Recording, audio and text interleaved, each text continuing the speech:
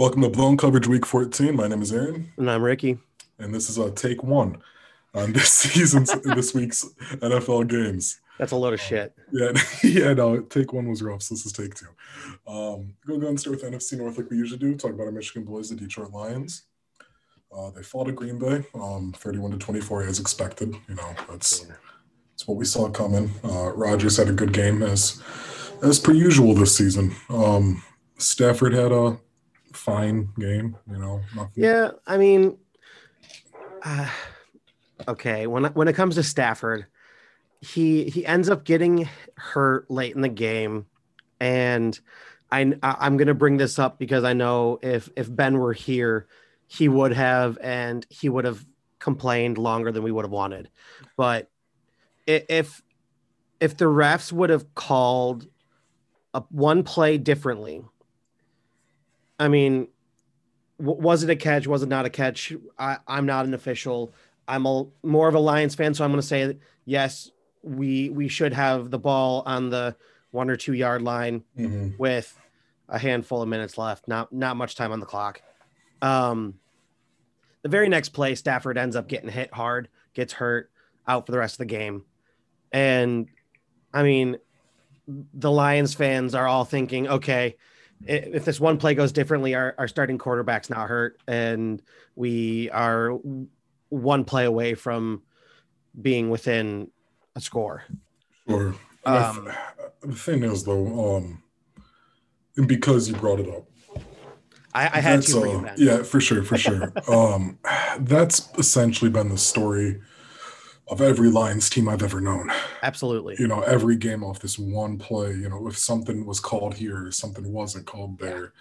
And at the end of the day, those couple calls can definitely cost a game. It's not going to cost a season. Yeah, for sure. Even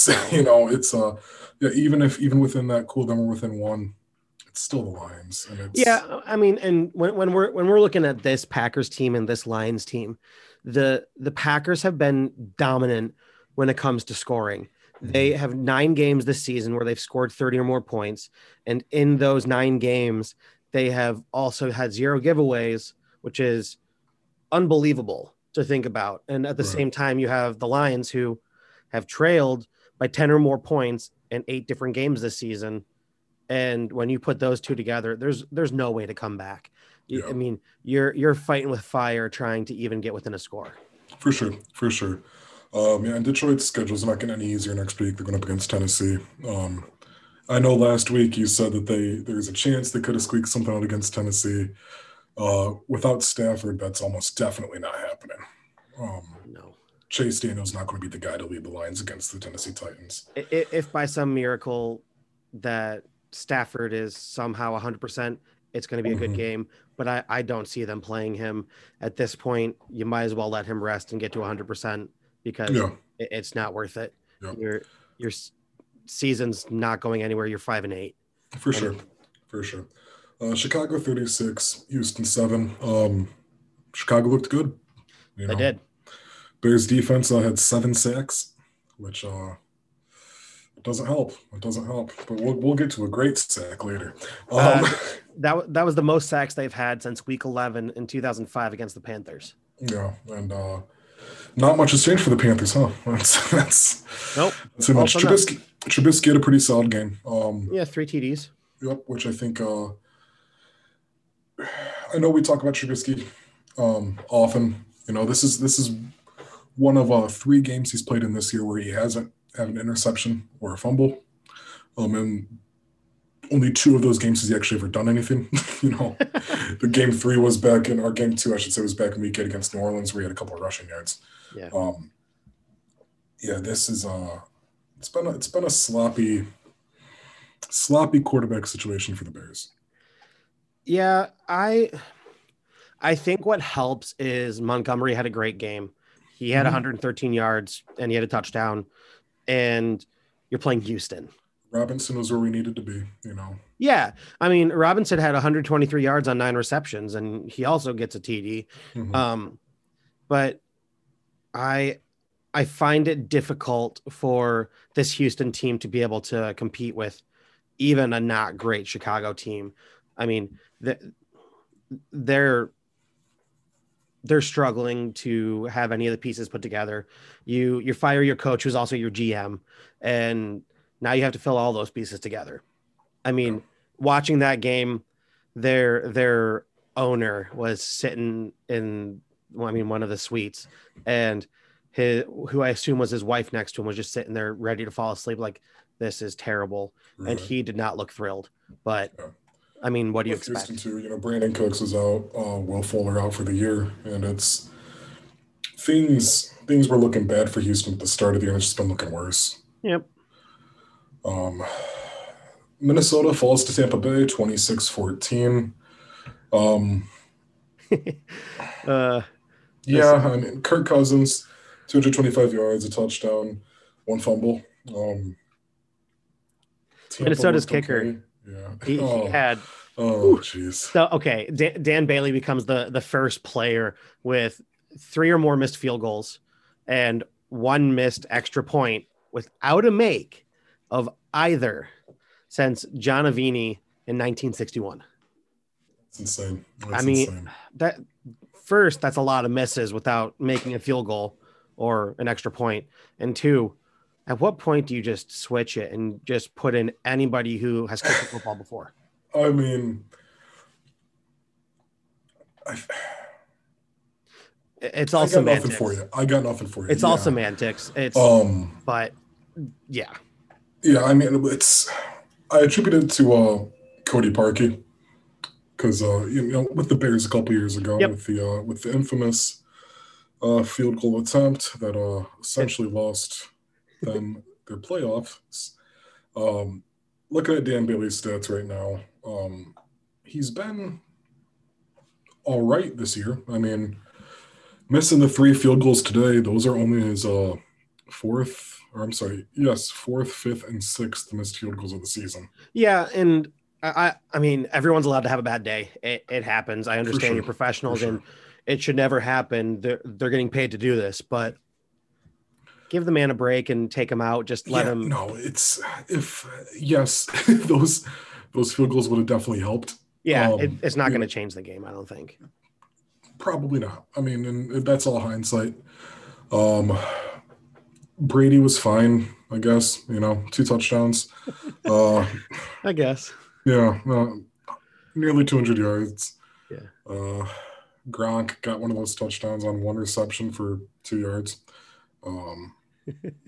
There's not much to say about the Bucs that we haven't already said. No, it really isn't. I mean, when we're looking at the NFC North, I mean, Green Bay clinched the division. They're 10-3. The Vikings are 6-7. Bears are 6-7. Lions 5-8. Yeah. I mean, the likelihood that any of the bottom 3 teams on here making the playoffs, not super high. I think based off of this week's performance, if any of them do, it's going to be the Bears. Mm-hmm. But again, I'm not confident in the Bears. So right. No, I agree 100% with you. We're the sole first place team in the NFC East. The Washington football team sit at 6-7 with a win over the 49ers 23-15. Defensive performance of the year. Washington's defense is something special right now. Pick 6, fumble recovery for a TD, and a second fumble recovery. 4 sacks. I mean, you cannot have a much better performance than that. This is the 6th time since 1970 that there have been 2 rookies to score a defensive touchdown in the game. Phenomenal. I know we talked last week. The Washington is something special. I really. The 6-7 record does not do them justice. No, and I think most of that's attributed to not knowing who your quarterback's going to be. Sure. And this defense, they are something else. They have been just kicking ass and taking names. Mm-hmm. It's a matter of time for them to fully break through as a team, and they're going to win their division, I think, and we're gonna see what happens in the playoffs. I would agree. I know it's if New York was going to potentially be the team. It had to be this week. It had to be this week, and it certainly wasn't. But we'll talk about that in a minute. A little bit down the ways. Yeah. Yeah. Philadelphia over New Orleans. What? This is the upset of the week for me. 24-21. Wow. Jalen Hurts. The front door. Yeah. 167 throwing yards, one touchdown, one fumble, but 106 rushing yards too. Jalen Hurts. A debut game, kid. He solidified his spot. I mean, Jalen Hurts joins Lamar Jackson as the only player since 1950 with 100+ rushing yards in their first career start as a QB. Yeah. This is the first time that the Saints have allowed 2 100-yard rushers, being Miles Sanders and Jalen Hurts, since Otis Anderson and Wayne Morris of the Cardinals did in Week 5 of 1980. The Saints are missing Drew Brees. I don't think they are. I mean, they are. Don't get me wrong. They definitely are. I think they are, just because they're not utilizing Alvin Kamara anymore. He since Taysom Hill has had less than 100 scrimmage yards in a game. In every other game, he's had well over 100 yards. Sure. So when your top performer no longer is performing, how much of that really falls back on it being them missing Drew Brees rather than it being the fact that Taysom's not afraid to run the ball? So I attribute that to a situation we talked about either last week or in week 12. Last season we had Lamar Jackson and Mark Ingram. Yeah. If your quarterback's capable of running and you have a solid running back behind you, that running back's going to quickly turn into something that's more of a safety net rather than a go-to, if you will. So I agree with you. I understand where you're coming from. And I think the big difference here is Drew Brees is your franchise quarterback. Drew Brees is the name recognition for New Orleans. He is the leader. He is the man. And when the man is injured and can only work with you guys on the sideline, and you put in Taysom Hill, who has now not been able to start until this season, you're looking at a completely different offense. Yeah, he is a running QB. He is, I mean, yeah, but up to this point though, the offense has paid off. Yeah, and even this game, it's not that the offense was necessarily bad. No, it wasn't. Phillies was better. Yeah, true. I just think it was one of those sloppy defense by New Orleans this week too. I just think it's one of those that it was a matter of time for there to be a game that Taysom Hill doesn't win. I think everybody, as well as myself, thought that if that was going to happen in the next, if it was going to happen this season, it was going to be next week against the Chiefs. Didn't think it would be now. Yeah. Yeah, I didn't think it'd be against Philly. I thought this was an easy win for New Orleans. I would agree. Dallas 30, Cincinnati 7. I know we both were pulling for Cincinnati last week. This is Dallas's first win by more than 3 this year. So, I don't think there's much to say on this game. No, so let's leave it there. Well, I have two things. One, Andy Dalton is the 6th player in NFL history to face a team that he previously was on and threw for 200+ passing touchdowns. All of the quarterbacks in this scenario, they're 5-1 in their first matchups against those teams. The other that I think is a recognizable stat was Giovanni Bernard's. His fumble loss was his first in 830 carries. He had the longest active streak among running backs for carries without a fumble. Okay. But I mean, Bengals trailed for the 17th time since 2019 at halftime. Yeah, and when you do that and you're 1-15 in those games, 1-15-1, it's not pretty. We knew this game was a toss-up, but we were hoping for Cincinnati. 30-7 was what shocked me. I thought it would be closer, but I'm not surprised by Dallas winning. I was still pulling for Cincy. Yeah, that being said, if there was going to be a game this season that Dallas won by more than 3, it was going to be this game. Yep. But I thought it was going to be like 6. Yeah. Arizona 26, New York Giants 7. Which I part of me wants to brag, but So the other part of me just doesn't care.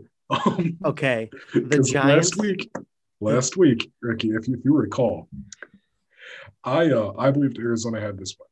Yeah, you weren't so sure. I was not. And to your credit, Arizona was on a downfall. They've been struggling lately.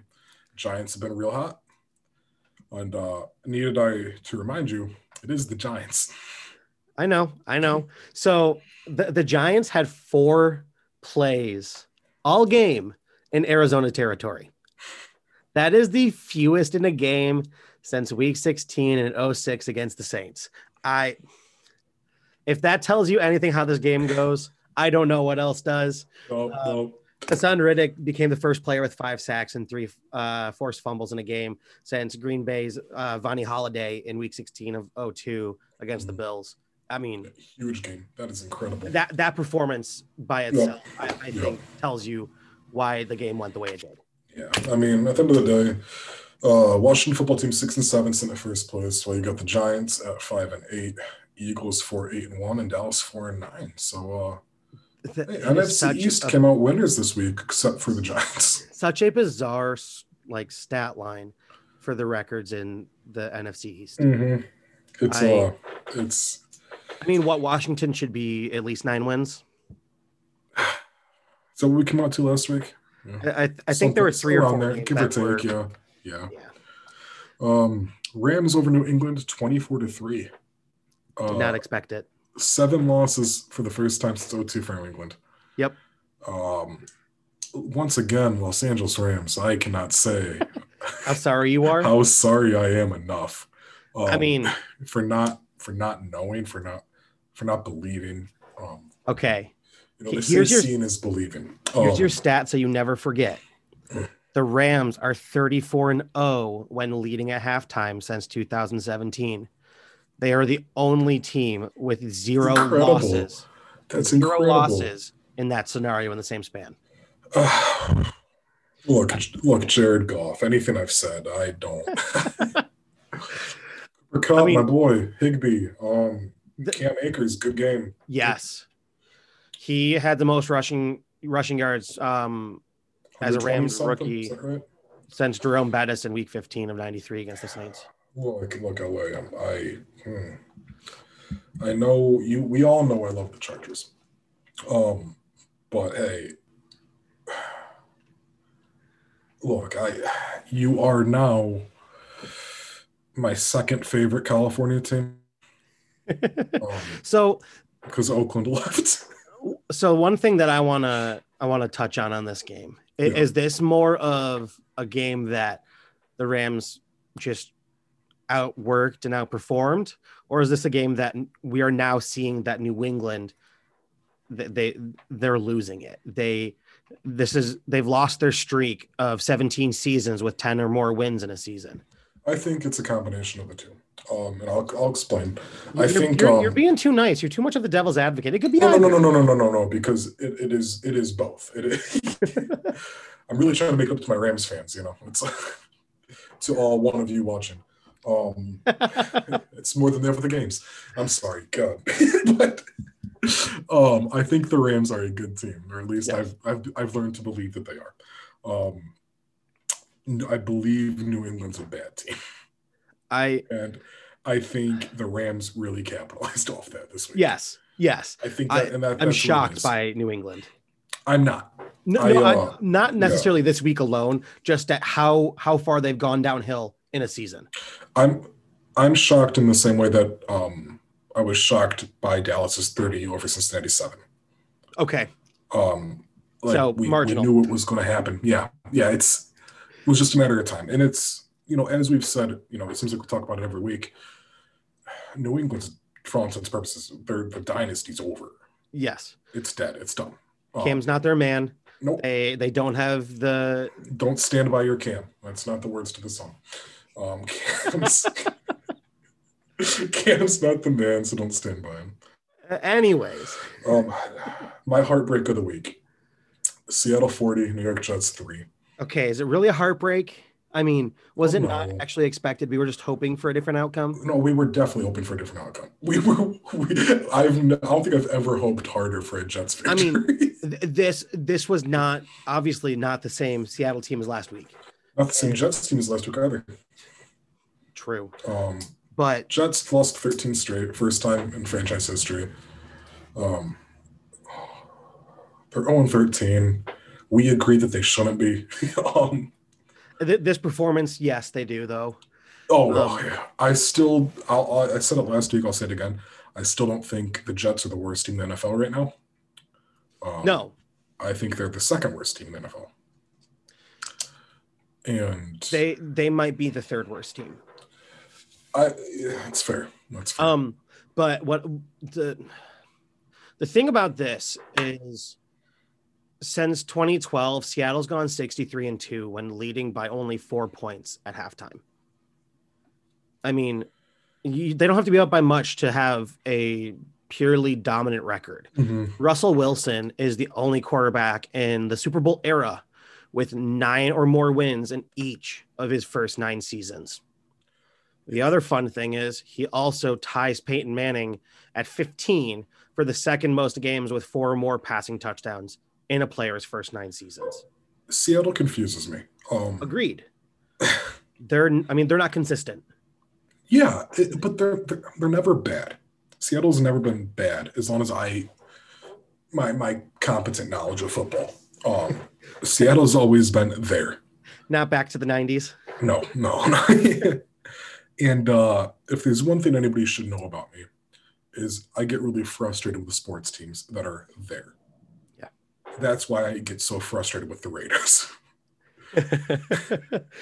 That's why I get frustrated with the Lions, is because it's never clear what we are. Correct. Seattle, it's clear that they're in that top they're in 15, 14. They always have been, like I said, from my recollection. They've been in the top echelon for quite a while. Seattle's been a playoff team. Yes. And they remain to be one. But I never look at Seattle and I'm like, front runner. No. There's times they've been close, but there's always been a team or two or more where I'm like, you can't beat them. They're a team that's always a play or two away, or a player or two away from greatness year in, year out. I mean, looking back to even playing the Patriots in the Super Bowl, you are a play away from winning a Super Bowl and potentially thwarting a dynasty early. I mean, what more is there to say about that game that hasn't been said for years and years? Oh, I know. You know? I mean, Seattle is a confusing team to me because I want to root for them, but at the same time, I find it difficult because I almost feel like I'm bandwagoning, but it's not a bandwagon team like the Chiefs are. You ever see the movie Draft Day, Ricky? No. Okay. And this is me transitioning to the Jets. Yeah. Because as we discussed last week, neither of us think the Jets should take Trevor Lawrence. Yes. I think he should be going to Jacksonville, who is most likely not to put the second overall pick, which I believe they should have the first overall pick because I believe they're the worst team in football right now. And they could use an actual quarterback. Not saying that Trevor Lawrence will be or that Gardner's not. I just don't think Gardner's the guy. So the movie Draft Day, it's Kevin Costner, I believe, and he's the GM for the Browns. And he has the number 7 overall pick, and he does a lot of stupid trades to get the first overall pick from Seattle, conveniently. And everybody's expecting the Browns to take this potential franchise quarterback when the quarterback the Browns already have is perfectly fine. Yeah. And I'm not saying Sam Darnold's perfectly fine or that Joe Flacco's perfectly fine. I'm saying Joe Flacco's elite. But I believe Flacco's too good for the Jets. So, but the point is there were other needs that needed to be addressed before that quarterback. And they ended up not taking the quarterback. They ended up taking a defensive lineman or a linebacker, one of the two, and then took a running back later in the first round as well after some, shenanigans. It's just it makes me sad because if Trevor Lawrence declares for the draft, we all know the Jets are most likely going to take him. And I think that's a waste of a potential career in Lawrence and a waste of a draft pick for the Jets, to be quite frank. And that's not speaking poorly about Lawrence. That's just saying the Jets have other needs ahead of quarterback. So I agree. And I'm sorry, but all I can think of was when you bring up Joe Flacco and saying, is he elite? He is. He is. Absolutely. 100 hands down. There is I don't know if you've seen the memes, but there's a meme of Joe Flacco, and it is him standing in like a thermometer type scenario where it's the Flacco meter is Joe Flacco elite NFL quarterback. One side is elite all the way over to, no, he's a bum. Okay, so Flacco. Flacco, and I looked up his stats a couple weeks ago. He's had a perfectly good career. Like he's had a good NFL career. Oh, yeah. Years ago, because I'm not sure if you know what actually happened with the elite thing, Ricky. He was interviewed for something, and they asked him something along the lines of, who do you think is the best quarterback in the NFL right now? It's not like you're going to say, oh, well, I suck. He says it's him. And it's like, of course you would. You're on a Super Bowl contending team. At this point, you might have already won the Super Bowl. And why would you not say that you were the best quarterback? Yeah. So people took that, started saying things like, oh, Flacco elite, and things like that, whatever. Rams and Seahawks tied 9-4 up at the top of the NFC West. Cardinals 7-6. Niners fall to 5-8. Niners officially can't clinch division. Did we ever think they would? No, but we have discussed the fact that they still kind of were around. Yeah. I still have the firm belief that the Rams are the top of this division. I agree, man. I believed in the Rams all year long. I've never turned my back on them. You lying piece of shit. But no, in all seriousness, I mean, I do think still that both the Rams and the Seahawks are going to make it to the playoffs. I don't think the Seahawks are going to take the division. That's just it. If Seahawks got Washington next week, the Rams the following week, and San Fran the week after, all of which are games Seattle could lose. Yep. But that being said, Seattle could also take all three. I want to, as we say with Seattle, we never know. Correct. If this team shows up instead of last week's team, it's one hell of a game. The Rams have virtually the same schedule. They got the Jets next week, Seattle the week after, obviously, and then Cardinals in week 17. So realistically, these teams have the same schedule. Looking at the schedules, I'm more inclined to think the Rams would win all three rather than the Seahawks. But we'll still have to see how things go. What happened there? Wow. Birds are hard. My goodness. Denver 32, Carolina 27. Drew Lock, 4 passing touchdowns, career high for him. Look at how quickly Denver's growing. Just 2 weeks ago, they didn't even have a quarterback. It's almost like last week we made the comment that he couldn't go a game without throwing an interception. Right. Hey, you're welcome, Drew Lock. The Broncos still have the most giveaways this season at 29, but I digress. Teddy Bridgewater has lost 7 straight. And we both know how big of a Bridgewater fan I am. Do we? Oh, have I not made that clear? No, I think you need to go again. There's 2 things everybody knows about me. It's I love the Rams and I love Teddy Bridgewater. So you're telling me he is the guy? Okay. Let's talk about something that we've danced around for the last 3 weeks. McCaffrey.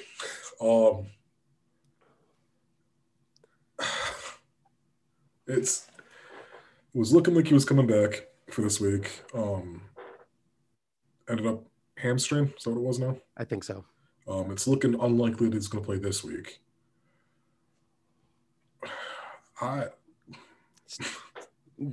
Call it a season. Yeah. Yeah. It's As a fantasy owner of McCaffrey, who still has, potential at winning the championship, call it a season. Don't risk it. Don't risk it. he's gone through 3 injuries right now. It was an ankle, ACL, and then a hamstring. And being a running back, all 3 of those are fairly crucial to your performance abilities. It doesn't make sense to keep trying. Yeah, no, I believe it was a high ankle sprain in week 2, and then I came back around week 9, 10, if you will. I mean, had a shoulder injury there, which when you look at those 2 injuries, no shit. You work the guy like he's the only player on the team, because he is. Bridgewater's not anything for you. I mean, okay, the Panthers are 4-9. Who in their right mind would try to bring this player back? Christian McCaffrey does not deserve that brutality. Mike Davis had a good game this week after a rough couple of weeks since coming in full-time for McCaffrey and being pretty solid.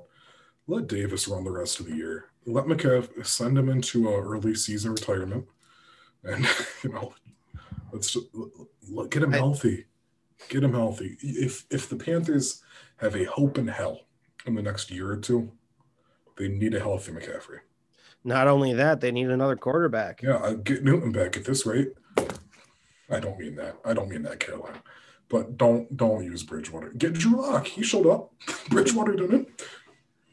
I mean, there are plenty of quarterbacks they can go and pick from. Absolutely. This year is weird. It sure shows that our quarterback talent is lacking in some areas. But I think it really comes down to the right teams don't have the right people. They're out there. And obviously you have 32 teams and each one of them has 2 or more quarterbacks that can play in any given moment, but they need somebody else. I agree. Chargers 20, Falcons 17. Our boys did it. A real LA team. It's our LA team now. A game-winning 43-yard field goal to give the Chargers the win. We've done enough talking about the Chargers. Yeah. So let's talk about the Falcons.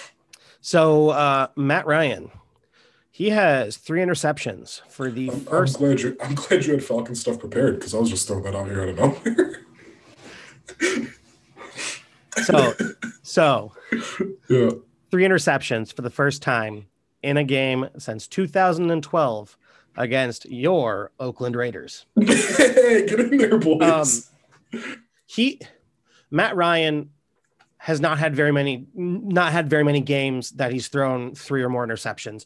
I was looking at it and I want to say in his career, it's like 8. Yeah. One of the games he threw 5, which is terrifying. Yeah, but that's a bad day for Matt. It's so abnormal to see him throw that many interceptions. Well, he's called Matty Ice for a reason. Yeah. And it's so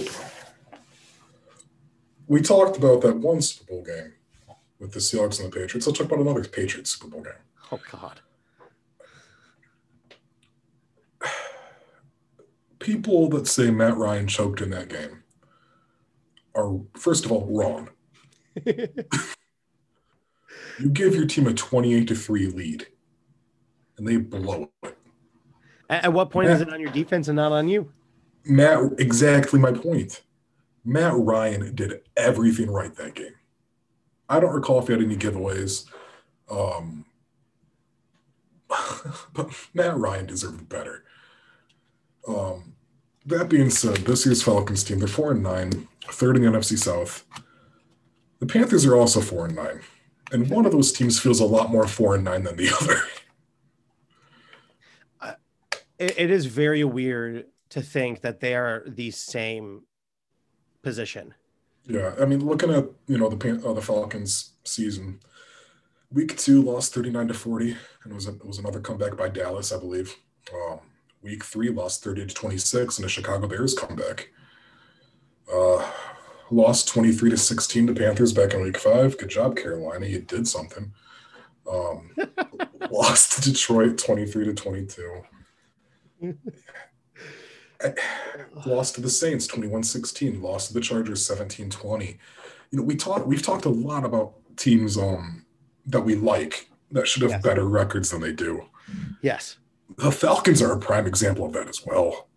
I mean, okay, when we're talking about Matt Ryan, and when I'm looking at his stats right now, this year he has 11 interceptions. He has 3,600 yards. I mean, 19 touchdowns. That the touchdown mark's not fantastic. Last year he had 26 touchdowns. Year before 35. But last year he had 14 interceptions. 2018 he had 7. He is fairly consistent with his numbers. He averages around 12 to 13 interceptions in a season. His low mark is 7. And you also have to think about who he has to throw to this year. Yeah. They don't. Julio's been in and out all year. Yeah. Todd Gurley's weird. You get rid of, well, yes. I mean, but they trade Sanu out, and he was one who was fairly consistent for them. But I mean, he wasn't like he's not a name brand player. So yeah, I mean, Calvin Ridley's had great moments. But he's had great moments in the way that Julio's had great moments over the last couple seasons. Yeah. Falcons, rest of the year, they got the Bucs, they got the Chiefs, they got the Bucs. That's 3 more losses. 6-10 at best. And I don't think you're going to win 2. I don't think you're going to win 2 games against the same team. And you're definitely not going to beat the Chiefs unless they sit people. Mm-hmm. Which I can't imagine happening. Which I mean, that being said, on a miracle, Falcons finished 7-9, or 7-9. They'd have a chance at a wild card spot. I'd like to see Matt Ryan get a ring. He won't, but that's just me. I mean, he is 13 years in. He's 35. He still has some time left, but yeah. Saints 10-3 clinched it last week, I believe. Or was that this week they've clinched it? Yeah. Buccaneers sitting at 8-5, and Falcons and Panthers at 2 very different 4-9s. I have to say the Falcons should be up there with the Buccaneers. I agree 100%. I think the Falcons right now should at least be 6-5, 6-6, whatever we're at. 6-8. Where are we? 6-7.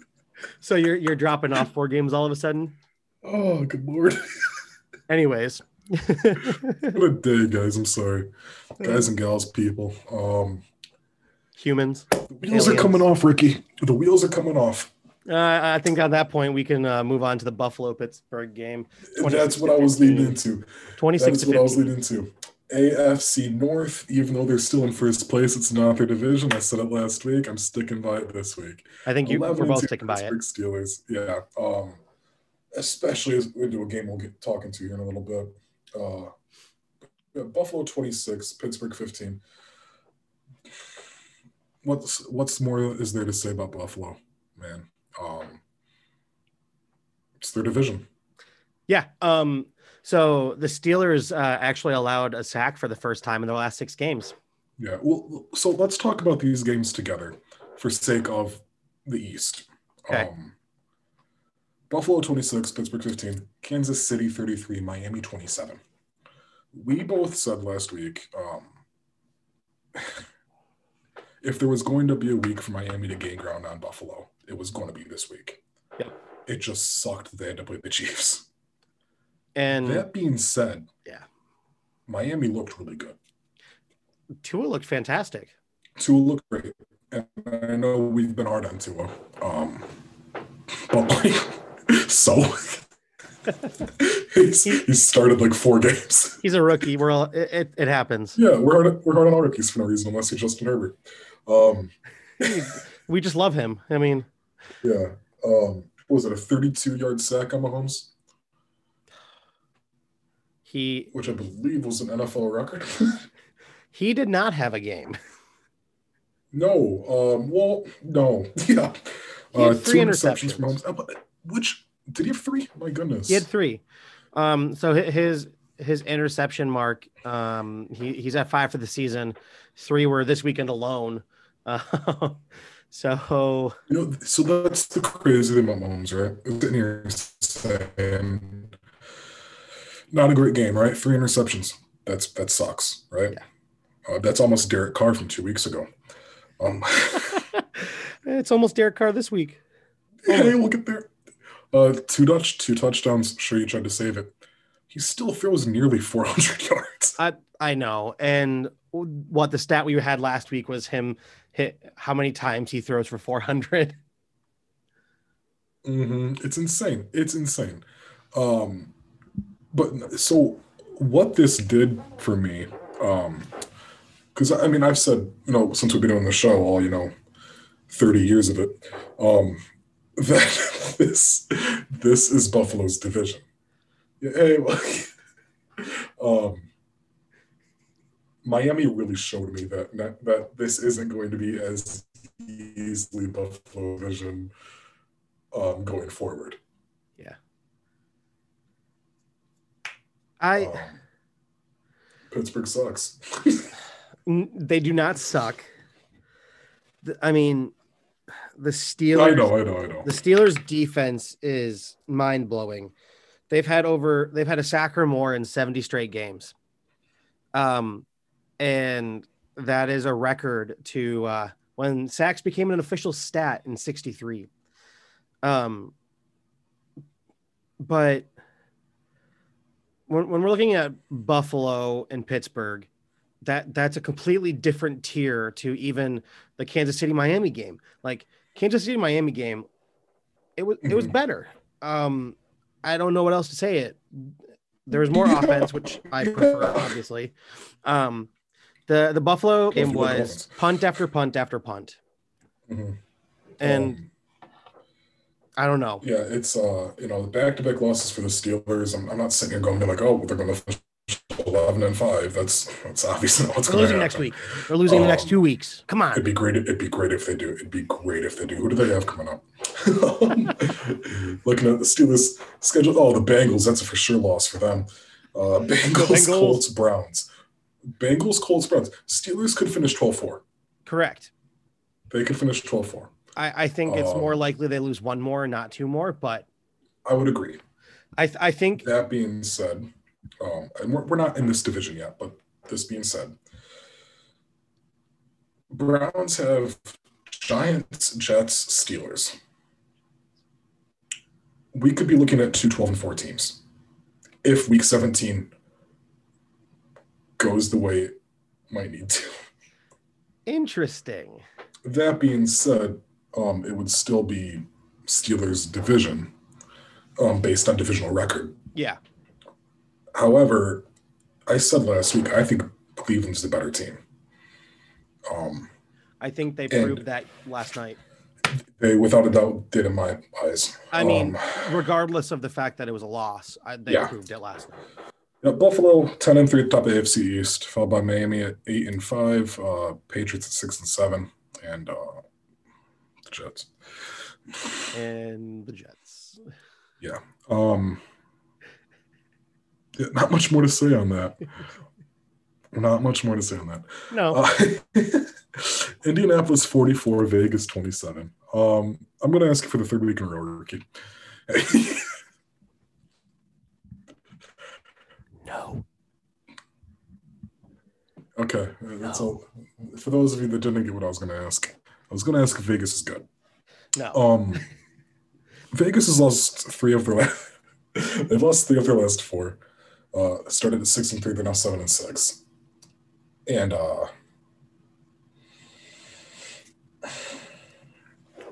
so are we going to talk about your boy? Do we have to? Okay. Derek Carr threw for 316. Good yardage, 2 touchdowns. Again, 2 interceptions. And he's had at least an interception in the past 4 games. And when you can't do that when you're trying to compete with the Chiefs. To put it in perspective, we have Mahomes, who's an MVP caliber talent for this season, right? Yes. Right. Okay. Derrick Carr has only thrown 2 more interceptions than Patrick Mahomes this year. And how many times has he in the last 4 games? Almost every single one of them. Touchdowns this week, as Patrick Mahomes did. And Derrick Carr needed less yards to do it. So I think that tells us all we need to know. Thank you very much. It's jokes aside, I do love the Raiders. I do love the Raiders. I do love Derrick Carr. I think Derrick Carr is a great quarterback. So it's not that they're a bad team. I just don't think they're a great team.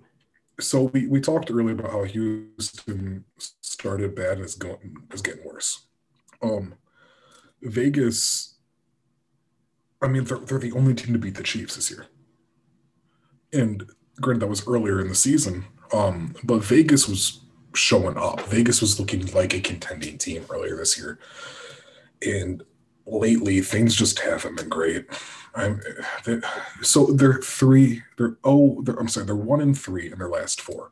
That one win was last week against the Jets, a team who should have beaten them. God, that sucks to say. And I like the Jets. Kinda. I like kinda. Yes. I don't think that Vegas is bad, but they are not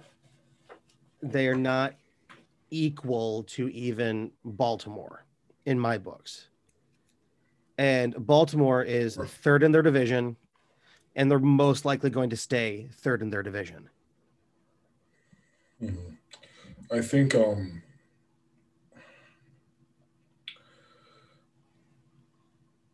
so the Raiders still have a chance at a playoff run. 7-6. They got coming up next week, the Chargers and the Dolphins and the Broncos. This is a 9-17 at worst. Okay. They should be, yes. Should be. Obviously, I think they could be 10-6.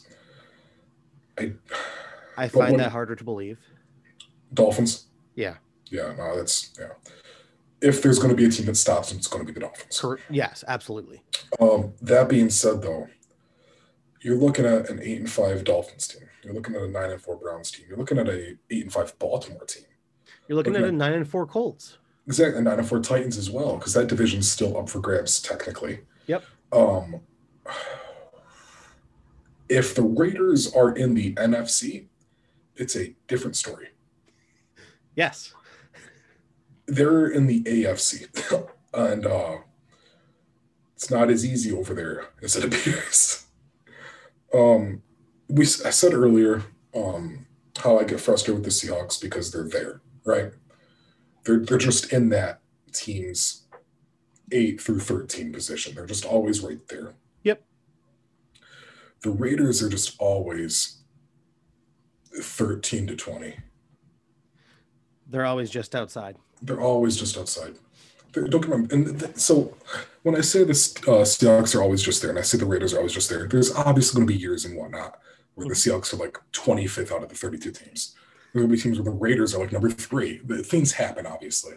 But in the grand scheme of watching them play as a team, record aside, the Raiders are always just around the outside. Yeah. Being in Michigan, right? I live, 35, 40 minutes north of Detroit in Auburn Hills. And it's like saying, yeah, like if I'm out of state, like, yeah, I'm from Detroit. The Raiders are the Auburn Hills, the Warrens, the Clarkstons, the Clawsons, the Troys of Michigan. They're relatively unknown to They're anybody outside of around what people know about. Yep. Yeah. So I want to touch on the Colts because our next matchup that we're talking about is Tennessee Jacksonville. And when we're looking at the AFC South, I mean, it's a 9-4 Colts Tennessee, and Jonathan Taylor had 100 yards from scrimmage, fifth time this season. Mm-hmm. And Phillips Rivers has 20 or has more than 20 passing yard or touchdowns in 15 straight seasons. Yeah, T.Y. Hilton remembered how to put on his pads for the third week in a row. Yes. He has scored a touchdown the past 3 weeks, and he hadn't scored one all year. Yeah. He's let me remind you, week 12, he had his season high in yardage, about 80 something. Yeah. That was his season high for their wide receiver one, you know? Yeah.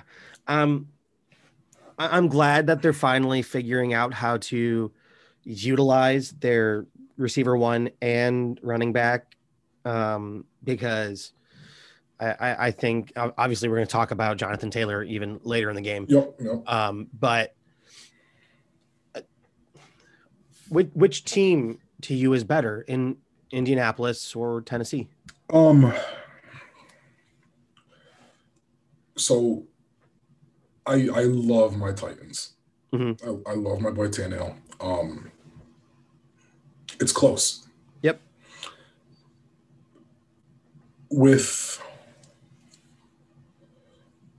If the records stay the same, or if Tennessee loses one and Colts lose one, whatever. Yep.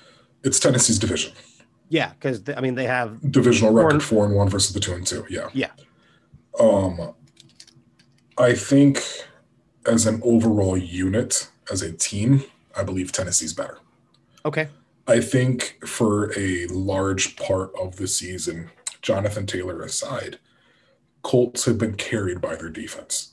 And recently, while their defense has still been great, but as it slowed down a little bit, conveniently the offense has started clicking.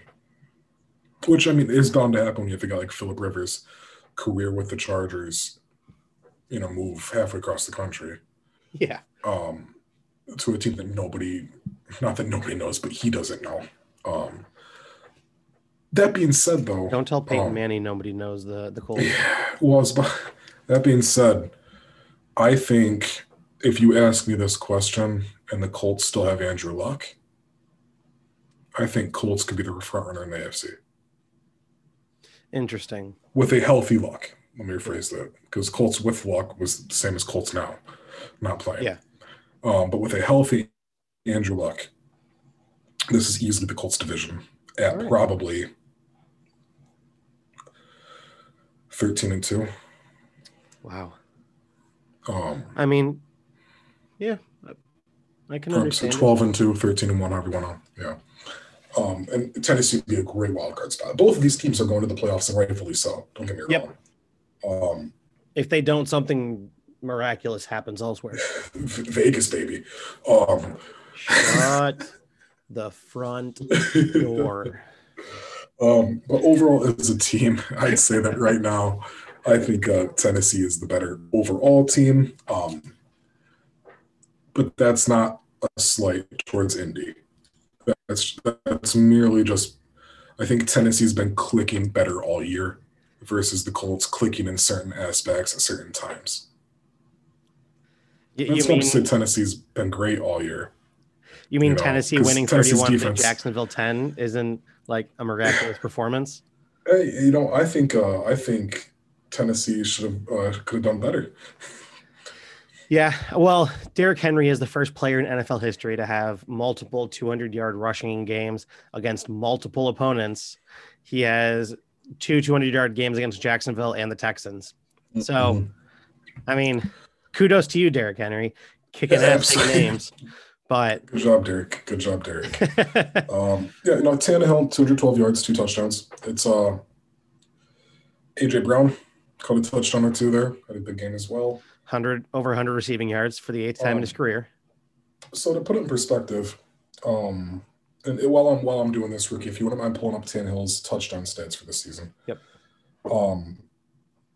Tannehill's thrown over 300 yards twice this year. Week 6 against Houston, where he threw 366 for 4 touchdowns, 1 interception, 1 fumble. Then last week against the Browns, 389 yards, 3 touchdowns, 1 interception. That's not surprising for Tannehill, though, especially when you have a power back like Henry, who's going to rush 100 plus a game on average. Do you have a number from Ricky? Yeah, so this year, Tannehill has 28 passing touchdowns this year. Mm-hmm. Last year, he had 22. Yep, and I believe 28's a career high for him because I think 27 was his previous career high, which I think we talked about back in our first show. And that was in 2014. Yep. He also has 5 interceptions, same as Mahomes. But that's neither here nor there. That's neither here nor there. His interception rate is so much better than any other 16 games that he's played in. To me, Tannehill's a top 10 quarterback, hands down right now. He might not have the yardage as the other guys, but when it comes to the way he's helping guide that team and the way everybody wrote him off a couple years ago with Miami, comes out to Tennessee, leads him to the playoffs, after Mariota. I don't blame Mariota, but bad start to last season. And obviously you just have a better overall team around him. And Derrick Henry, A.J. Brown, Corey Davis, Adam Humphries, Jonnu Smith when healthy. So when we're looking at the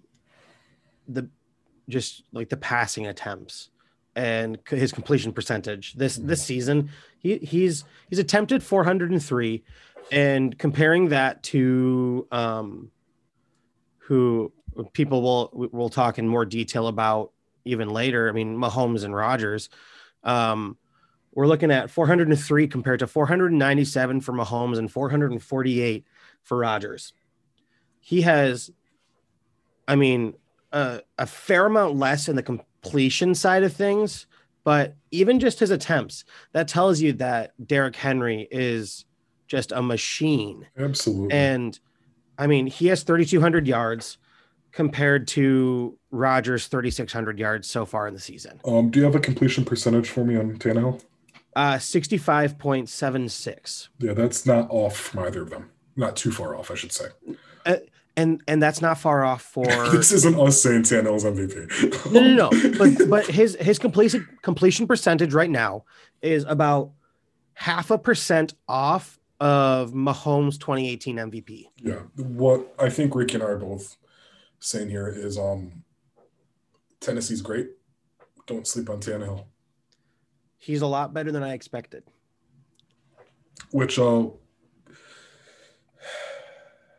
that seems to be the case for a lot of people. And it's one of those things where just because a certain team has a star in a guy like Derrick Henry. Yeah. Doesn't mean you should let a guy be a career runner-up, if you will. I see what you did there, man. Jacksonville sucks. Okay, Jacksonville's allowed 24 points or more in 12 straight games. No, they're the worst team in football.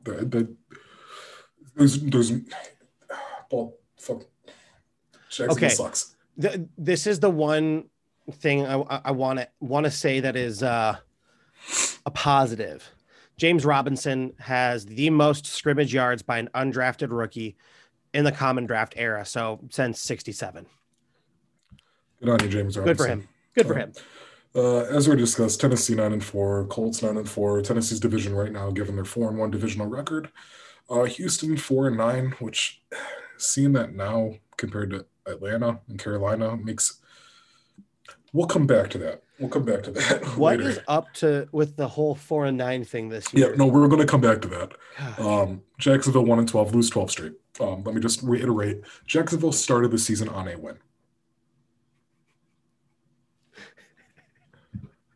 They've lost 12 straight. How?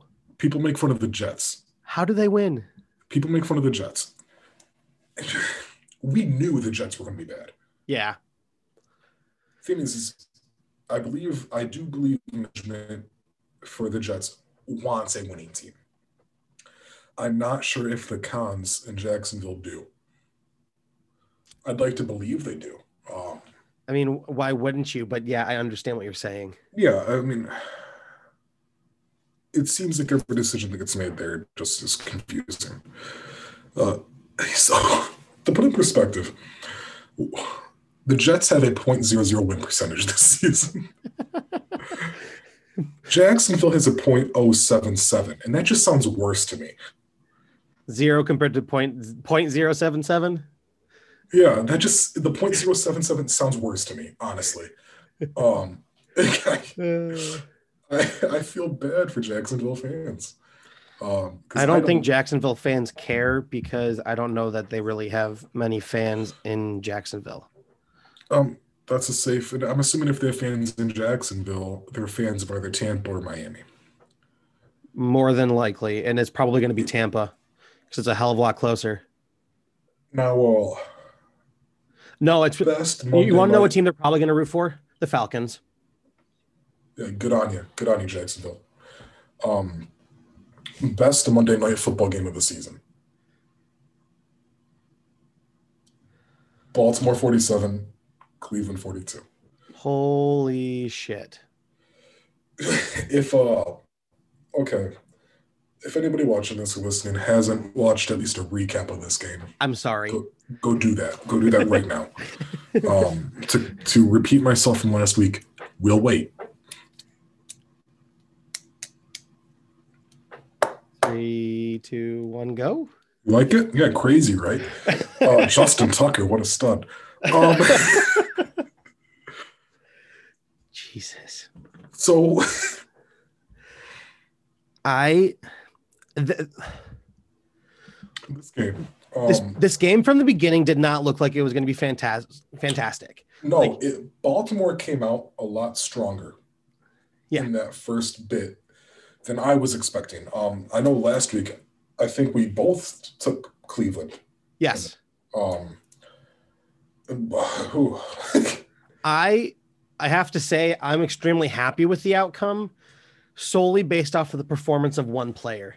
My fantasy team, like nobody else. Lamar Jackson just, I mean, yeah, you can sigh all you want, but 163 passing yards doesn't seem like anything fantastic, but 124 rushing yards, 3 total touchdowns, 2 rushing, 1 passing. That, I mean, combine that with him going out because of quote unquote cramps. And McSorley going in and running out of the locker room as McSorley gets hurt to throw a 44-yard dime to Marquise Brown for a touchdown. Only to have Baker Mayfield come back and lead the Cleveland Browns downfield to tie it back up. What was that in like a minute and a half? Less than a minute. I'm pretty sure it was less than a minute. I think it was 104. seconds. I think it was 104. Okay. Nonetheless, it did not take long. No. I wish they'd taken longer. At one point, going into the fourth, I should say, Baltimore is leading 34-20. And for them to come away with a 47-42 victory. What the hell? Okay. Props to both teams, to be quite frank. Yes. Both of you earned this win. It's just unfortunate that only one of you could get it. I think this is the Baltimore team that we've been looking for since all year. Week 2, maybe. Yeah. Lamar, 163 passing yards, 11 for 17, 1 passing touchdown. The one you talked about, the Hollywood. Yeah. 124 rushing yards, 2 touchdowns. That's just Lamar. That was just Lamar. Not talking about, J.K. Dobbins getting a rushing touchdown, Gus Edwards getting 2 rushing touchdowns. Man, I want to put Gus Edwards in next week. Look at the Browns. Baker, 28 for 47, 343 yards, 2 touchdowns, 1 interception. Nick Chubb have a game, 82 yards, 2 touchdowns. Kareem Hunt gets a touchdown. Baker Mayfield gets a rushing touchdown. This was incredible. The Browns had 4 rushing touchdowns in this game, and that is a tie for the most against the Ravens in the Super Bowl era. I What more is there to say? I mean Um, how it ended? that Yeah. both teams So are phenomenal, little and bit we of want time them both in the left. playoffs. Lamar gets the Ravens downfield. Justin Tucker with a 54-yard kick, was it? I don't even know. Something like that to win it with 2 seconds left. And uh, I just have to say that I want games like this to happen every week. I mean, I we was on the edge of my seat this whole game. this Cleveland Rightfully team, so. this loss is it's hardly a loss. Let's be honest. It's hardly a loss, but it's a loss that hurts Oh, it because hurts bad. it's a loss that comes at the wrong time in the season. It hurts bad. Um, It Looking definitely at puts Baltimore's upcoming Baltimore in schedule, the right spot. yeah, Baltimore's got Jacksonville next week. They got the Giants week after. They got the Bengals week after. Oh, they're losing 3. Come on, man. No, come on, Cincy. Um, Baltimore is looking like a 11-5 finish right now. If Baltimore doesn't finish 11-5, that's Sucks to be that them. has to be 10-6 because of the Giants. Um,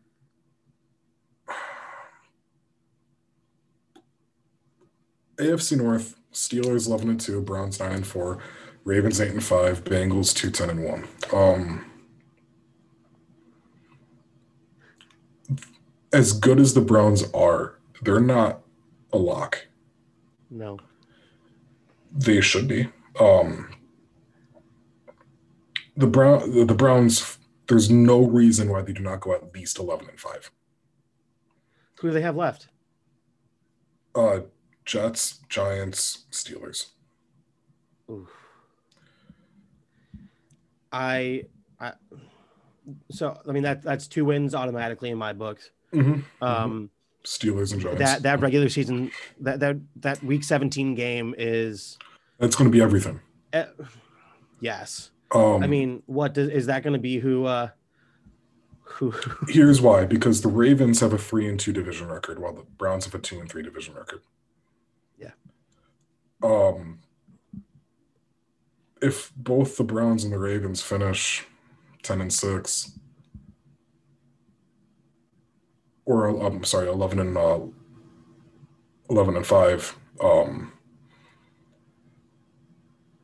Ravens are in, Browns are out. If there's not an extra spot for the other team. Yeah, because they're. I mean, and I think ahead. You and I both agree that it's the Browns are the better team. They didn't win it yesterday, but I believe the Browns are the better team there. So there are not 8 spots really available. I mean, obviously there aren't 8 because there are 7 teams. I think we can both agree. Well, we don't have the choice to agree or not because they both clinched it. The Chiefs and Steelers are in. Yep. But I think we both can agree that Buffalo, Tennessee, and Indianapolis are in as well. Correct. So that leaves 2 spots for either Miami, Cleveland, or Baltimore. Because I'm not thinking that it's likely that the Raiders are going to get up to where they need to be. Especially thinking about where Cleveland and Baltimore. Don't sleep on those Raiders. What? So don't sleep on those Raiders. No. But I'm thinking when you have 2 teams that are both a win ahead of them, Baltimore's schedule left. If they lose, they're done. But they shouldn't. Sure. And Cleveland, even if they lose 1, their record still is going to be better than Las Vegas. Correct. So you're the key there is Miami. Because Miami, they've got New England, they've got the Raiders, and then they've got the Bills. And I think they have a loss. I think we're looking at a 10-6 Dolphins team. 9-7 or 10-6. I likely think you have a loss, and then it's going to be Baltimore and Cleveland likely going ahead. Yeah. It's weird to look at that and think how close that is right now. Yeah, and obviously last week I thought Miami was going to be in. Yeah. So let's circle back a little bit. We're done recapping this week's games, this last week's. I'm gonna run down for you, Ricky. Every team right now that's 4-9 or around 4-9. Okay. And by around, I mean, 5-8 or 3 and whatever. Um, Houston Texans. They're a 4-19. Do they feel like a 4-19? Yes. I would agree. Yeah, so far of the 4-9 teams we've talked about, they're the only team that feels like a 4-19 to me. I they I mean they're just the struggle bus all year, but they have a couple moments where it's you deserve the win, so you had one. The 4-9 Chargers. No. Yeah, no, they feel like a way better team. I don't know if they feel way better just based off of a couple performances recently, but I think we're realistically looking at a 7-win team instead of a 4-win team. I was going to say they feel at least 6-7 to me, 7-6. Yeah. 5-8 Broncos. Yeah. Yeah. No. Yeah. And it's, to be quite frank, I kind of forgotten Broncos have existed all year, aside from their quarterback. I mean, Denver, what are you offering me aside from QB struggles? It's I like Philip Lindsay and Jerry Jeudy is supposed to be good. Supposed to be good. We're gonna. So we have an actual 4-9 Dallas Cowboys. Yes, I think they feel 4-9. To me, they feel closer to 2-11. Okay, I don't think they feel that bad. I think they feel that bad after you lose their starting quarterback. So can we find some middle ground in 3-10? Perfect. All right. The 4-8-1 Philadelphia Eagles. No. Yeah. And I don't know which direction I put them, to be honest. I agree 100%. I don't know. I thought going into this year, this was another year for the Eagles to get the division, even though they didn't deserve it. I think if Jalen Hurts is given more of an opportunity earlier, we could see a different picture because he showed up, and I think Carson Wentz might be out. I want to give the Eagles 5-8. Okay, not much better, but a little bit. Yeah. Now the Giants 5-8. Keep in mind they won 4 straight. They started the season 0-6. I have to say no. Yeah. Lately they've been playing better than 5-8 lately. That being said, though, this is not a 4-9 team. They're 3. I'd agree at best. I'd say they're at the bottom there with Dallas. I mean, this week you lose 26-7. Essentially, drop the Giants, blow the Eagles, knock off a win from both the Giants and the Cowboys, give it to Washington, and you'd have what this division should look like. Yeah. The Lions 5-8. No. Now, is that your Lion fan or is that your sports media unbiasedness? So I'm going with that's more of my objective response. Mm-hmm. This team looks like they should be better, but is playing like they should be worse. I was going to kind of say the same thing. I was going to say the Lions are a team that should be better than 4-9, but should be 4-9. I think if the Lions had a different staff earlier or just beginning of this year, we're looking at closer to a 7-win team. Yeah. Pushing for the playoffs potentially, but the way they played this year and the way that they responded, I think we're looking at a team that probably is a 3-win team. The 5-8 49ers. No, they feel worse right now. They've been hit hard by injuries, man. Absolutely. I feel for San Fran. The 4-9 Carolina Panthers. Absolutely not. Enjoy your 1-13. Get out of the NFC South. Give me those 3 wins, toss them to the Jets, and we're happy. Absolutely, 100%. Absolutely. The 4-9 Falcons. Hell no. No, the 4-9 Falcons are a playoff contending team. So the runner-up this week, we are comparing to Derrick Henry, who, which it makes me laugh because I remember saying back in our first show how Derrick Henry could have easily been the inaugural runner-up. Absolutely. But the main reason we didn't is because there's going to be weeks where he's the guy we're comparing people to. Yes. And here we are 2 episodes later. Derrick Henry, 26 rushing attempts, 215 rushing yards, 2 rushing touchdowns. Last week we agreed it was Corey Davis, I believe. Yes. I threw out Derek Carr, my boy, having a good game. And unfortunately, Corey Davis did not have a great week. No, AJ Brown did though. Week before, I don't even recall. But go ahead and lead her off. Okay. So first, Derrick Henry, 26 attempts, 215 in rushing yards, 2 rushing touchdowns. I struggled. Excuse me. I struggled solely because my list of 5 has 3 names that are pretty much and everybody knows. And after the performance of Monday night, I really wanted to go to Lamar Jackson just because of his rushing performance. And coming back from what everyone assumes is really needing to shit. Getting that passing touchdown on a dime, 44 yards to Marquise Brown. I am not going with him. I also, before I even prefaced who I'm picking, my other 2 name brands are Aaron Rodgers and Stephon Diggs. Rodgers threw for 290, 3 passing touchdowns, rushing touchdown, no interceptions again. Stephon Diggs, touchdown, 130 receiving yards, 10 receptions. Great game. Who I have to go with the performance defensively of the year is Washington. The Washington defense is my runner-up of the week.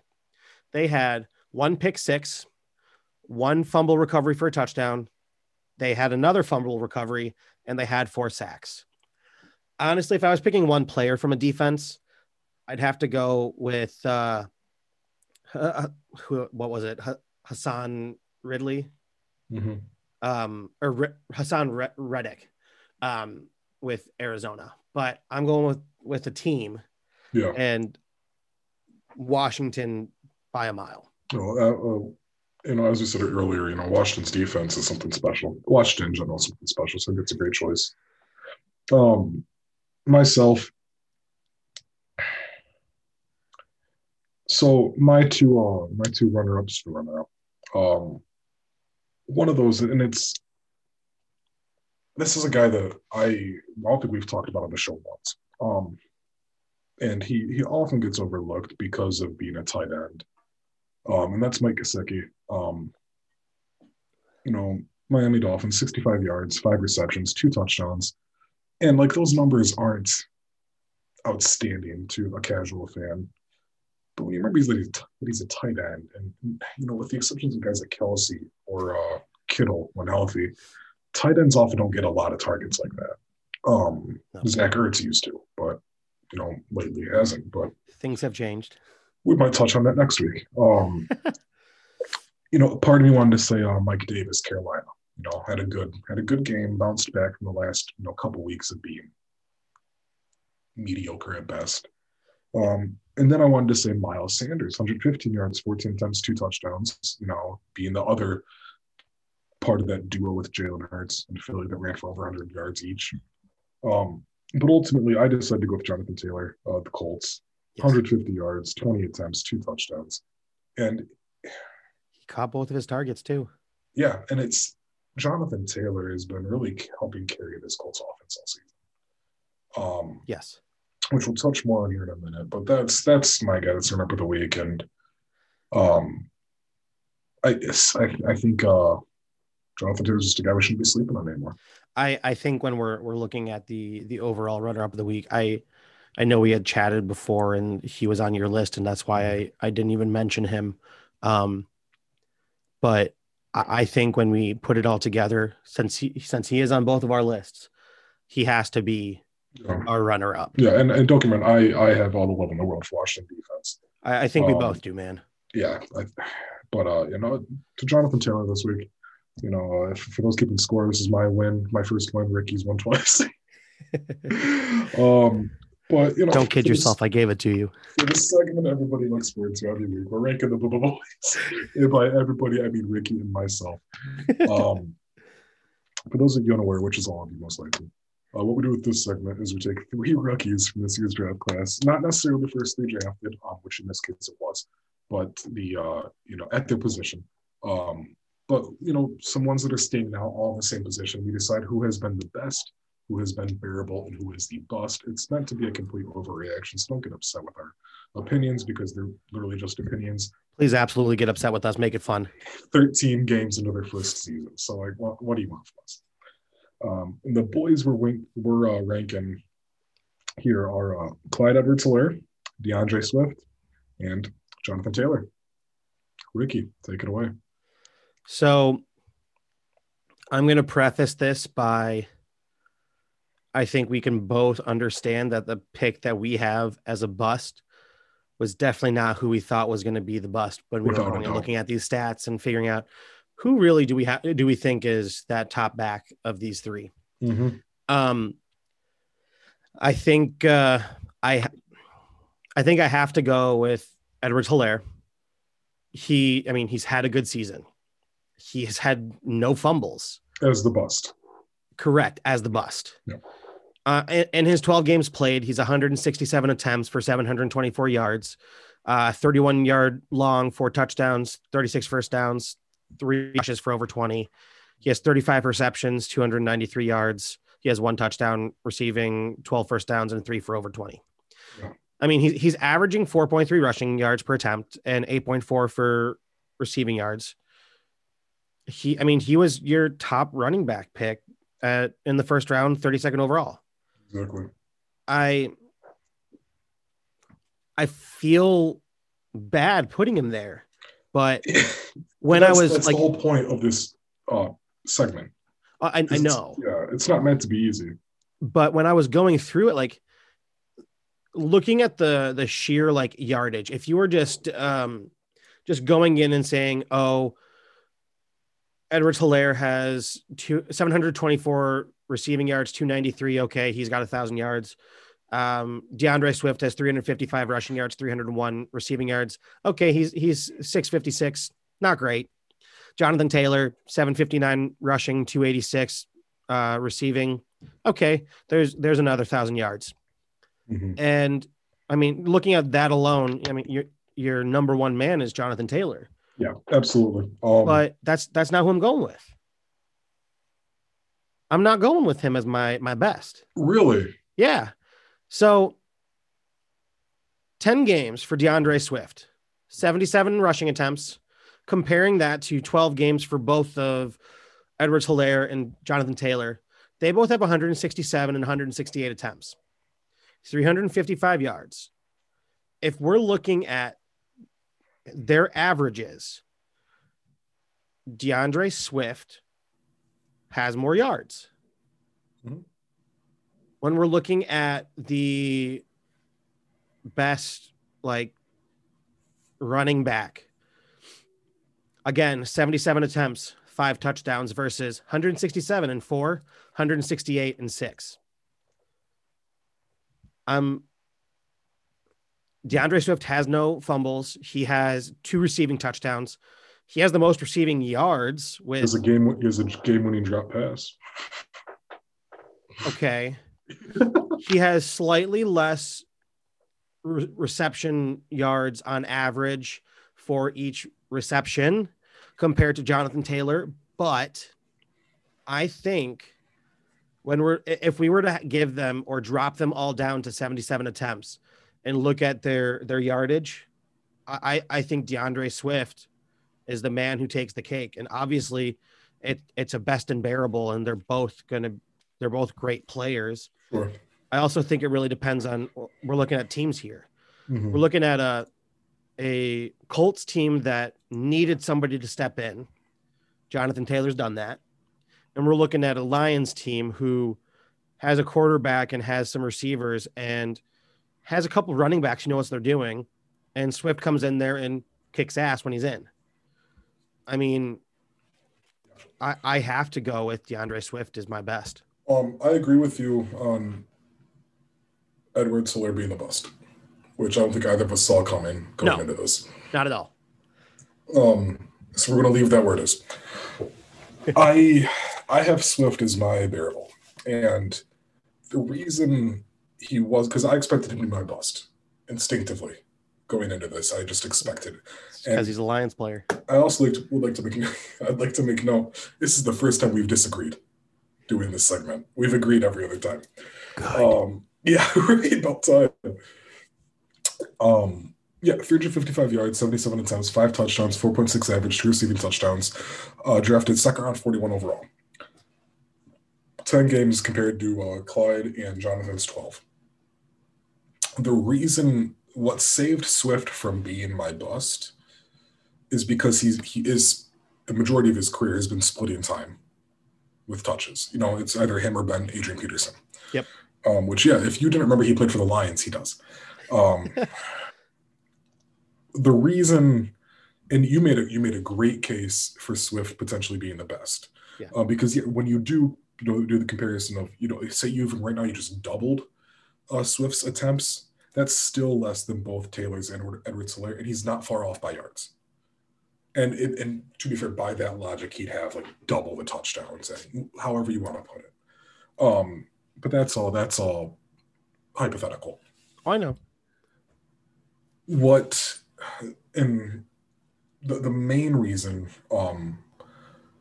Jonathan Taylor is the best for me is he wasn't brought in to lead this running game for the Colts. When Edwards-Helaire was signed, first round, it was expected for him to be the guy for the Chiefs' run game. Yeah. Swift, everybody saw as the future of the Lions' run game. Then they signed AP and give Swift some veteran guidance, however you want to put it. I mean, you still have Kerryon Johnson too. I think Kerryon Johnson's a fine running back. He's fine. Sure, he's fine. So is Philip Lindsay in the Broncos. It's all this in my opinion. So is Peyton Barber on the Redskins, or the football team. So was Marshawn Lynch on the Raiders. Jesus Christ. Here we go. Jonathan Taylor. He was brought in to the Colts to be behind Marlon Mack. And Matt goes down, and Taylor stepped up big and quick. See, the other thing that, again, I think it's more of a almost recency bias and Midwestern bias. Watching Jonathan Taylor play at Wisconsin. I mean, when he was there, I have to admit, most people probably assumed that he was going to be a great running back in the pros. Sure.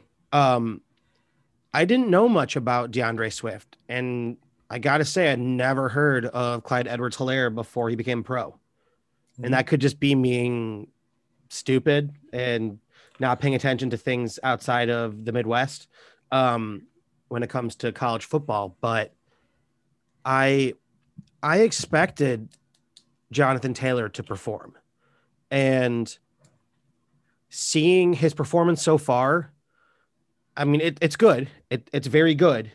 It's not where I honestly would have predicted it to be.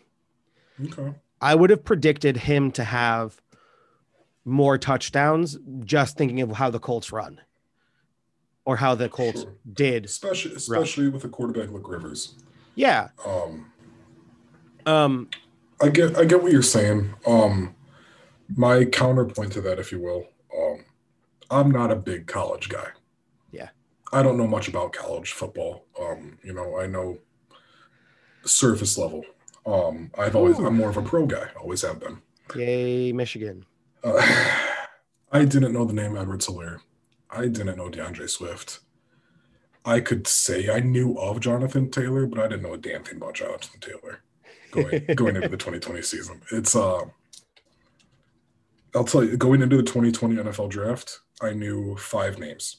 Okay. I knew Joe Burrow. I knew Tua. I knew Justin Herbert. I knew Chase Young, and I knew Chase Okuda. And the only reason I knew Okuda was because it was so telegraphed that's who the Lions are picking if he was there. Going into the 2020 NFL draft, prior to doing any sort of research and whatnot, I could not have told you another player in that draft pool.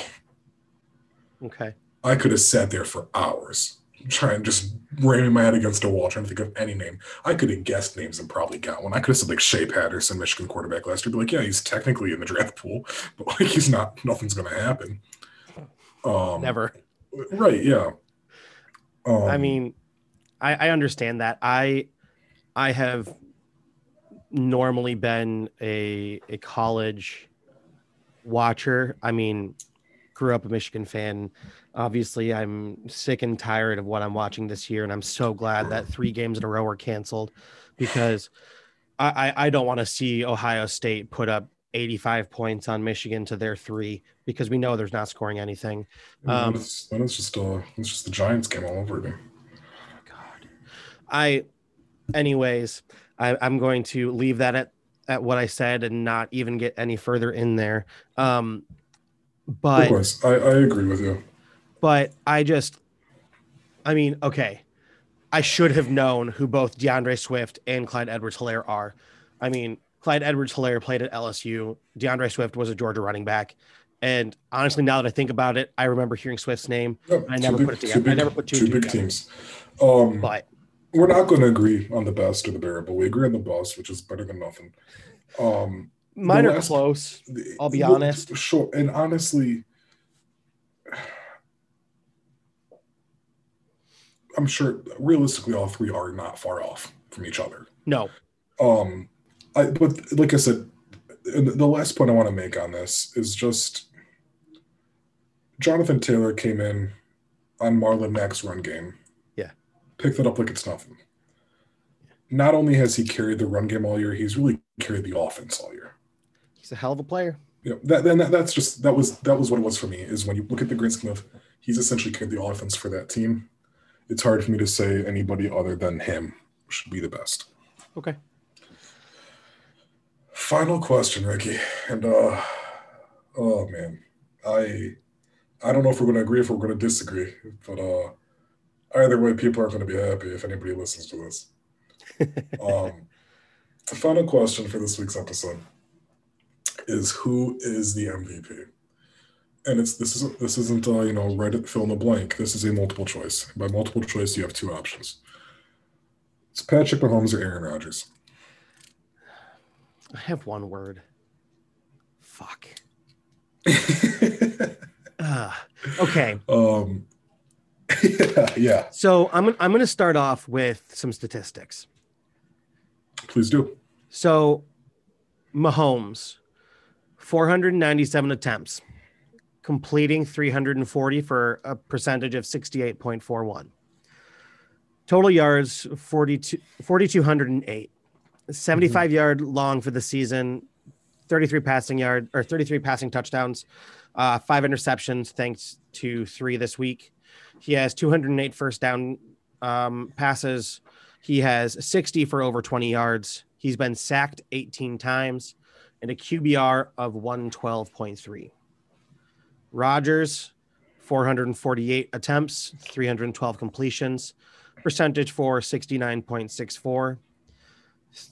3,685 yards, 78 yard long, 39 touchdowns, 4 interceptions, 181 firsts, 51 over 20, sacked 13 for a QBR of 119.7. Okay. When we're looking at numbers for previous MVPs, I'm completely ignoring Lamar Jackson, because it's very difficult to compare those statistics of a running quarterback who also can throw the ball to two mostly pocket quarterbacks. Mhm. In 2018, Mahomes won the MVP. He had 580 attempts, 383 completions for 66.03% passing, 5,097 yards, 89-yard long, 50 touchdowns, 12 interceptions, 237 firsts, 75 for over 20. He was sacked 26 times and a QBR of 113.8. The other two MVPs I'm going to compare it to is Tom Brady in 17 and Matt Ryan in 16. The point that I want to bring up is not the passing yards, because if we're doing this solely on passing yards, Mahomes has it because there's no way Aaron Rodgers is going to catch up. We're looking at touchdowns, and I want to look a lot at interceptions and sacks. Tom Brady in 2017 had 32 touchdowns, 8 interceptions, sacked 35 times. Matt Ryan had 38 touchdowns, 7 interceptions, and he was sacked for 37 times. When I'm looking at these players, I think the number I'm looking at the most is how many touchdowns have you passed? How many interceptions do you have? How many sacks do you have? If your number is better on any of them, you get the one up. And on those 3 categories, Aaron Rodgers beats out Mahomes. And if it weren't for this week, I would have said it would be a whole lot more difficult to pick on who I'm going for. Today, I'm going with Rodgers. Tomorrow, it might be Mahomes. Something I want to touch on too is 119.7 QBR for Mahomes, for Rodgers right now is his career highest since 2011 when he won MVP. Crazy. I mean, that's the highest QBR out of the 3 MVPs that I brought up. Mm-hmm. Looking at Tom Brady, I'm starting to wonder what the other quarterbacks were doing for him to win with what he did. Yeah. Yeah. You look at the Rodgers and the Packers, the 10-3, Mahomes and the Chiefs 12-1. Now this is stuff that isn't going to be considered. But something I do want to, take note of. Mahomes has Travis Kelce. He has Helaire. He has Tyreek Hill. He has Sammy Watkins. He has Le'Veon Bell now. He has Mahomes has a lot of weapons. He has a lot of weapons. Aaron Rodgers has Aaron Jones and Devontae Adams. Sometimes one of those guys isn't even playing.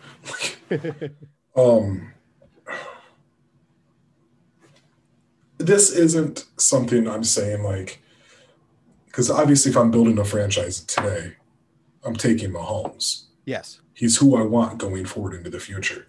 I mean, you're comparing 23 to 37, 38? Exactly. I agree with you. Aaron Rodgers is MVP right now. Yep. Not saying it can't change. That being said, your 2020, 2021 NFL MVP award winner is going to be Patrick Mahomes. I agree. But your MVP is Aaron Rodgers. The only way it's not Mahomes is if the Green Bay Packers go and just obliterate everybody from here on out. I mean, if they both finish 13-3, and then somehow the Chiefs falter going into the playoffs, Packers keep on riding. Yeah, that's Rodgers' best chance. But because I agree with you, you can't just look at the yards. There's 600-yard difference between the two. It's funny because there's also a significant passing attempt difference. Absolutely. You also have significantly more weapons for passing with the Chiefs. So something still counts for 3. Yeah, realistically. We talked earlier how Mahomes had a bad game this week by throwing for nearly 400 yards. That's hilarious to think about. But that's expected from Mahomes now. I know. Which is so insane that we're sitting here and we're like, oh, Mahomes, those are 390 again. Again. We have guys who go the whole career and don't do that once. Yeah, we're happy looking at Derek Carr with 280.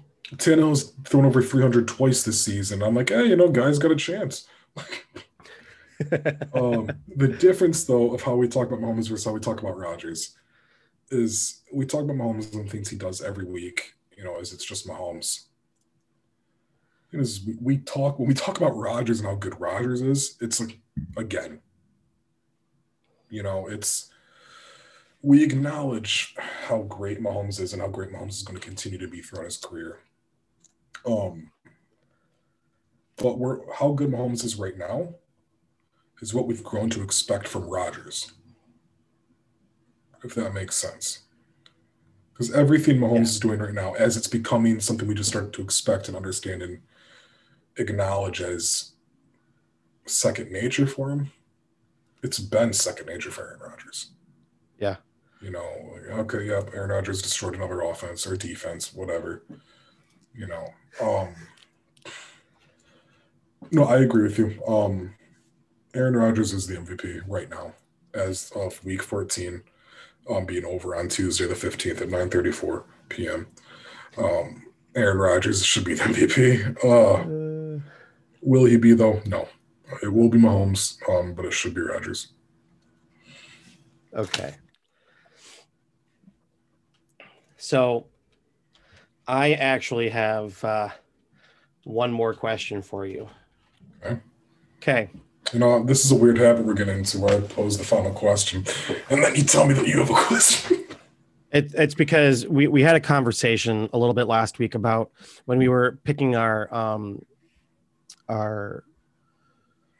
playoff teams. You want to do this question before or after we recap this upcoming week's games? Before. Okay. Before. So I have 3 teams. They're 3 of our 4 and 9s. And I sort of want to pose this like we would as the BBBoys. Okay. Who is our best of the 3? Who is our worst? And who is okay? We have Dallas, Carolina, LA Chargers. So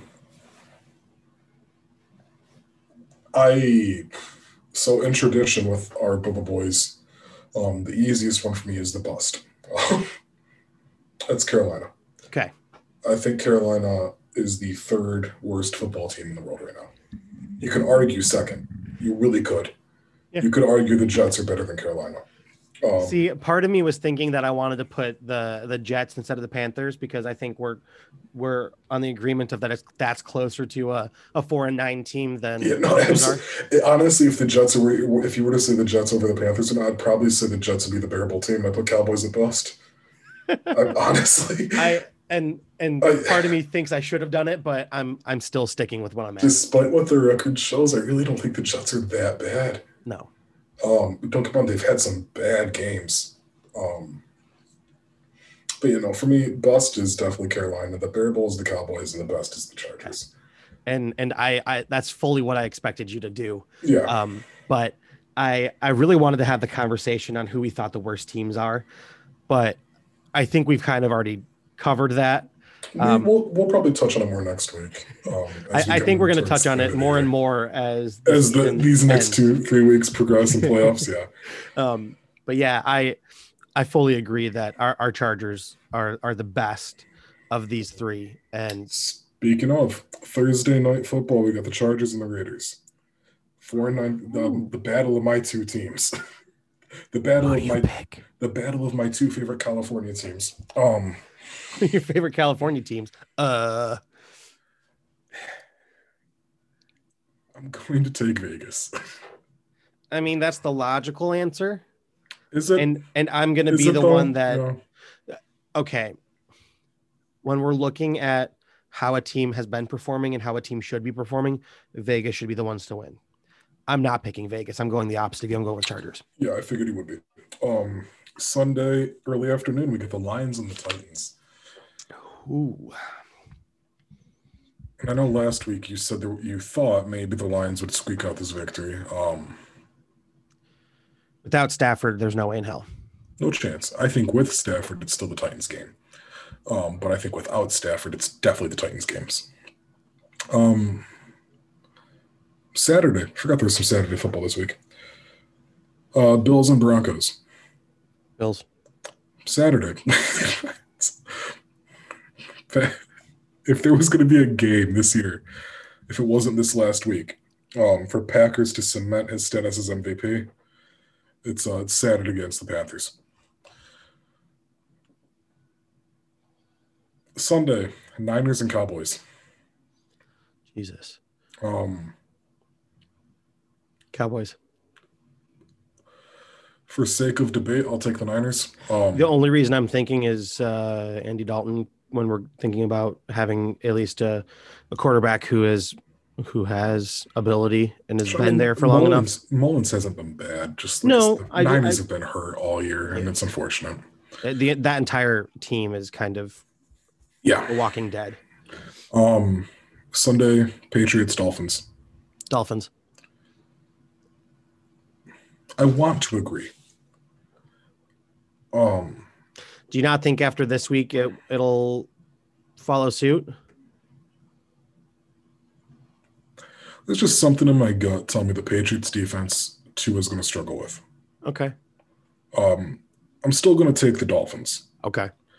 But I think it'll be closer than it should be. That's fair enough. Seahawks and Washington. Washington. I agree. Defense alone. If they have Alex Smith back, I'm taking Washington. He did leave the game earlier, and shortly before half, I think, this week. But for all intents and purposes, I believe he's okay. I don't think it's too serious. Bears and Vikings. Oh, God. I'm excited for that game. Because it's either going to be really, really good or really, really sloppy, and I don't know which one gets me more excited. I think it'd be funnier to watch the sloppy game. I don't know. I think I'm going with the Bears. I'll take Minnesota. I'll take primetime Kirk and a Sunday afternoon, a Sunday matinee Kirk. Jaguars and Ravens. Buccaneers and Falcons. Like I just skip over it. Sorry, say that again. Buccaneers and Falcons. Oh God, I think it has to be the Buccaneers, but I'm not sure it will be. Since you're saying that, I'm gonna go with the one I want to win. I'm gonna go with the Falcons. I know I was going to say the same thing. Yeah, I think it has to be. I think the Buccaneers are in a spot right now where they need to win anything and everything they play. Yes. But I don't think they will. I hope not. Texans and Colts. Colts. Yes. Yeah. That might be a fun one to watch. Deshaun with that defense. That could be interesting. Especially if he doesn't have Brandon Cooks. That could be an interesting game. Eagles, Cardinals. Cardinals. I'm going to take Philly. I'm going to take Philly on this one, yeah. Jets and Rams. Oh, it's the Rams all day. Nobody disrespects my Rams like that. Now the game going into week 14, I was the most excited about in week 15. The Chiefs and the Saints. But seeing week 14 Saints made me way less excited for week 15 Saints. It's not going to be the same Saints that show up. I know. Because I think the Saints, they underestimated Philadelphia. Yes. You can't underestimate the Chiefs. Anyone who does, you will pay for it. Deserves to lose by a lot. Yeah. Last two games here, Sunday, Browns and Giants. The Browns should win. Browns are also one of those teams that win now. They need to win anything and everything they can. Yes. And then Steelers and Bengals on Monday Night Football. That is the strangest game choice for a Monday. Sunday night is Giants Browns, and Monday night is Steelers Bengals. For sake of, I'm going to take Cincinnati on Monday night. I'm not gonna lie, that's where I was leaning. And I'm going to stick with it. Yes, obviously we could say obviously Cincinnati's not going to win. It wouldn't shock me. I genuinely think Cincinnati can win. Yes, they can. I think they have a difficult path to victory. Absolutely. But the odds are definitely in Pittsburgh's favor. Yeah. That being said, I've never been one for odds. Goodness. Anything else you want to go over today, Ricky? Nope. I'm happy with picking your brain out here. Yeah. It's exciting time for football. 3 weeks left. Realistically, 2 weeks left until we really know the playoffs, what's happening. So at this point, I think I'm going to do my shameless plug of our we have another podcast up and running called Perfect. If any of you who decide you want to listen all the way through to the end of our pod, like MMA, UFC, check us out. We're on Spotify right now. It's Clinch Perfect by The Runner Up. It's myself and two of my favorite Brits who know everything and anything when it comes to MMA. Check it out. Follow us on Twitter at The Runner Up 1, since we can't get The Runner Up because someone from 2007 who hasn't touched it since has the handle. Yeah, we'll get it. Don't worry. Follow us. Listen to us. Thank you, Aaron. Watch us on YouTube. Listen to us on Spotify. Thank you, Aaron, for another good week. And Ricky, always a pleasure, my friend. Yeah, absolutely. We will see you all next week for Week 15 blown coverage.